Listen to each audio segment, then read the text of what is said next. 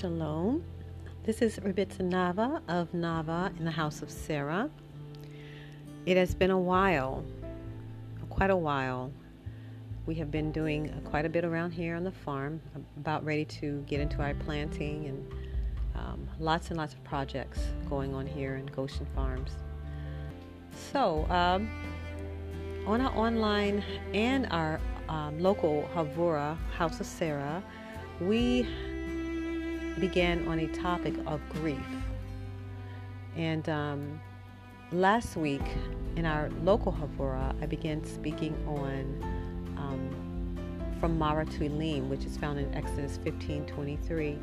This week and next week, I'll also be doing a podcast along the same lines. But this one is going to be called Learning and Growing Through Our Marahs. It's a study of Leah and Ruth. As I said last week, we introduced the Midrash.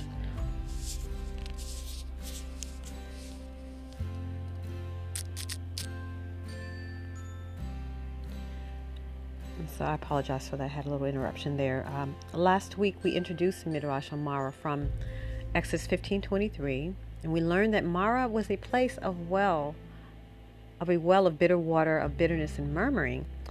Now the term for bitter refers to intensity of suffering of mind and body, something that is difficult to bear, something that causes animosity and reaction, something that is brought about by hatred or antagonism. It is also defined by Bible study tools as bitter gall, extreme wickedness, a bitter root, and so producing a bitter fruit. Through these definitions, you can see that our concept of bitterness and the biblical definitions are a little bit different, yet the destructive nature is definitely the same. So in the Torah seedbed of truth, which is the book of Genesis, it says that Laban had two daughters. The name of the older one was Leah, and the name of the younger one was Rachel, and we find that in Genesis 29:16. The Torah tells us that both Leah and Rachel wept profusely in their lives. Genesis 29:17 relates that Leah's eyes were tender. The prophet Jeremiah writes, "A voice is heard on high, the sound of lamentation, Rachel weeping for her children." And the story of Leah has rich meaning and deep insight within the biblical narrative. Leah is introduced in Torah as the older daughter of Laban or Lavan in Genesis 29:16. Leah's name in Hebrew literally means female cow. I know, sounds funny in our Western ears, but in the ancient world, cows were actually a sign of fertility and material substance. In the animal kingdom, cows are extremely fertile. To a cattle herder, cows indicated the potential for great wealth and material blessings. In describing Leah's appearance, the Torah says that she has weak eyes. Rashi teaches that continuous weeping was the cause of Leah's weak eyes. Why does the Torah choose to describe one of its great female figures as a woman with tender eyes? And why does the text bring out something seemingly negative when Leah has so many attributes? The Torah at times criticizes character flaws, sins, and the like, which are the result of free will, but in Leah's case, her tender eyes are a part of her physique, which is God-given and beyond her control as an individual. And why then would the Torah focus on something she has no power to change? What is the deeper meaning behind Leah's tender eyes? And we're going to find out. Seeing that Esau was her uncle's oldest son, she reasoned that she, being the oldest daughter, would have to marry him. And this is according to the sages. This is what they have come up with. While her younger sister Rachel would marry the younger brother Jacob. Esau, according to Torah, was a hunter, a man of war, an outgoing, manly man who even sought to kill his own brother. Leah's eyes were weak from weeping.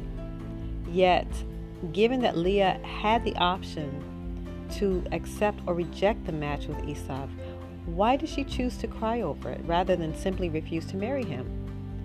The answer lies in the fact that Leah was a prophetess.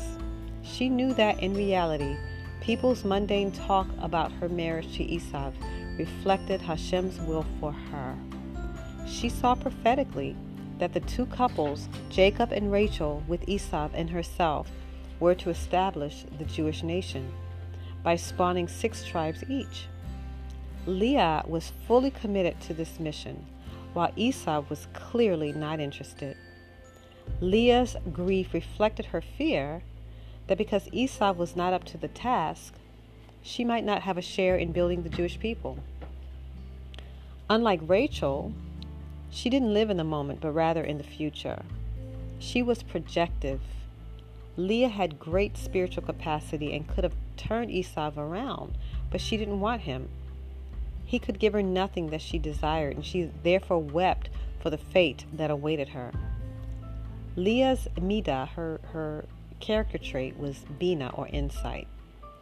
Yaakov needed action, not insight, and therefore Lavan gave him Leah so that he would fail in his mission.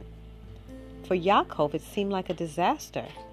For Leah, however, it was the fulfillment of her deepest prayers.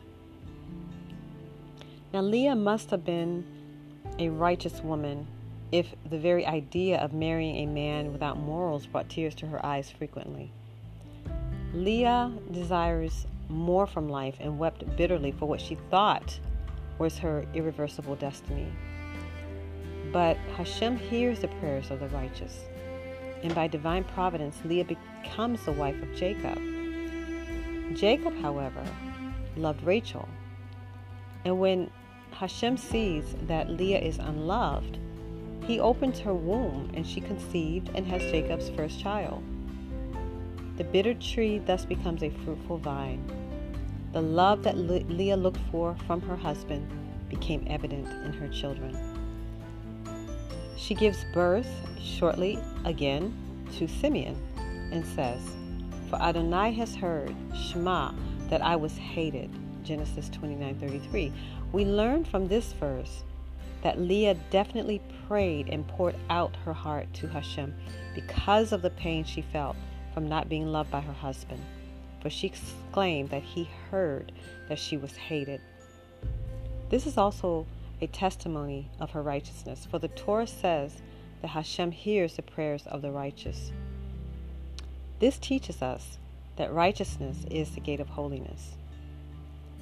If you allow life's bitter realities to compromise your righteousness, you will stunt the growth of the fruitful vine of holiness. As defeated as life can sometimes make us feel, we still cannot give up by forsaking our sense of morality. In life, there will be several tests, each different from the next. Yet, we have the ability to use these tests as spiritual stepping stones, give us an audible voice with Hashem and man, where we are heard in heaven above and earth below. She births a third son and says, "This time my husband will be joined to me, for I have borne him 3 sons." And he named him Levi. Genesis 29:34. Something very different happens with the birth of this son. In reference to her 2 prior births, Torah says that she named him. The third son, Levi, however, Torah says he named him, alluding to the fact this child was named by Hashem. With the first son, she prayed that her husband would love her. After her second son's birth, she simply exclaimed that Hashem heard that she was hated. The third birth, however, she does something different. She prays that her husband be joined or attached to her. Genuine love comes from spiritual attachment. Leah's spirit is growing with each child. She is time. This teaches us that adversity, grief, bitterness is key to spiritual growth. We cannot become elevated until we experience what it feels like to be humbled. When Leah reached a level of spirituality where she realized that in order to achieve and experience love, Spiritual attachment must be sought. It was immediately then that Hashem intervenes and names this child Levi, who would go on to be the head of the priesthood, the highest office in Jewish culture. Just as Leah reached a great height in understanding that love is a bond which must be forged by spiritual infusion, the Creator elevates her and her child, securing the eternal priesthood to the Levites. It is very important to note that Leah went through great adversity before reaching this spiritual plateau. She had to overcome one of the greatest trials in marriage, feeling unloved. Leah's story is a testimony of the power of not giving up on love. Love, by definition, is unconditional giving. It comes from the Hebrew ahava, rooted in hava, meaning to give. Affixing the aleph makes it the first person future, thus transforming hava into ahava, which literally means I will continually give, or unconditional giving. Leah championed her desire to unconditionally give of herself to her husband, thus transforming her spirituality as she became the vessel of the royal priesthood of Torah. Her fourth son, she ascends her spiritual ladder and seeks a more personal love with the Creator. This is one of the most quintessential lessons we as women can learn from life. Love takes much practice. Love is transformative. Love by nature is transformative. Love will not allow you to be the same person you once were. For love inherently is the divine alchemy of the soul. Like alchemy, love brings you from one form or state to a completely different spiritual composition. We learn to love by example from parents, family, loved ones, friends.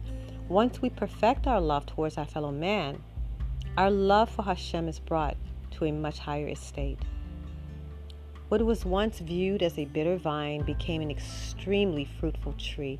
Leah began her marriage feeling unloved, yet her spiritual composition was so strong that she simply would not give in, thereby becoming self-defeated. Leah would go on to have a total of 6 sons, yet the 2 which stood out are those children who were born during a time when her spirit became more aligned with truth and Hashem's will. Thus, she was rewarded for her spiritual consistency by becoming the matriarch of the priesthood, which is Levi, and the kingship, Judah. Wow, what an honor. What an honor. We all desire to be loved, yet the wisdom gained in this story teaches us that in order to be loved, one must first show love. One must give of herself to the point of nullification, where our very core essence is embedded in what we give to the world.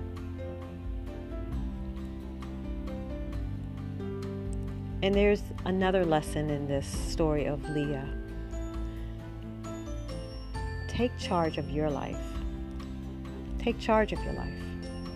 Embrace your role as women of the covenant, despite the situations that you were birthed in or where you currently find yourself. We as women are told to be the builders of the house of Israel. The DNA, or as I call it, the God mark or the Yah mark of Sarah, Rivka, Rachel, or Rachel, Leah, Ruth, and Esther is embedded within each woman, within each of you, whether you are one of the natural olive branches or have been engrafted. That life-giving sap of the message of Israel's Torah runs through your veins, and that inherent doctrine that is speaking to you every moment of every day to be holy women of Zion, known personally as your Jewish Messiah, Yeshua, the living Torah, desires and has already given you the power of alignment of bridehood. You have been given the ability to attach, to cling, to cleave yourself to His seat, position yourself under the power of His talit, His complete will concerning you as women of Israel, and in order. Undergo the power of change so that you can elevate to perform His will on the earth, which is tikkun olam, or recreating your portion of the world by building families of Israel, by bringing the truth of Torah to the nations in ways that only a woman can and has, by her very nature, been created and released by the merit of Mashiach. And by your works, you are being built by performing the work of transformation and sanctification. And as it is said, Rebbitzins and rabbis say it all the time, it's not the situation. What we go through doesn't matter. It's all in how you handle it. And I want to encourage you, as we as women do, as women have the ability to listen, to shema. We listen and we understand when we're listening to our children. We listen with a mother's heart, and that in and of itself is a great power. It's a great resource, a great tool to really shema, to hear between the lines, to hear the heartbeat, to hear the pain. And this is a gift that we as women have been given to the house of Israel. And this is what Hashem wants us to do. He wants us to extend our ability to listen to those brothers and sisters and to hear their pain, the brothers and sisters within our communities, just as we would want Hashem to listen to ours. So just hear, just listen and hear what others are saying. And just as Imenu Leah, our mother Leah, in spite of her demise state, cried out to Hashem, she continued in her work of building the house of Israel by the seed she bore for Jacob, who became Israel. We are her offspring. So I encourage you today, sisters, to work through, to grow through, to press through, to trust through, to believe through, cry through, go through your Mara, your wilderness, and you too will be a fruitful vine.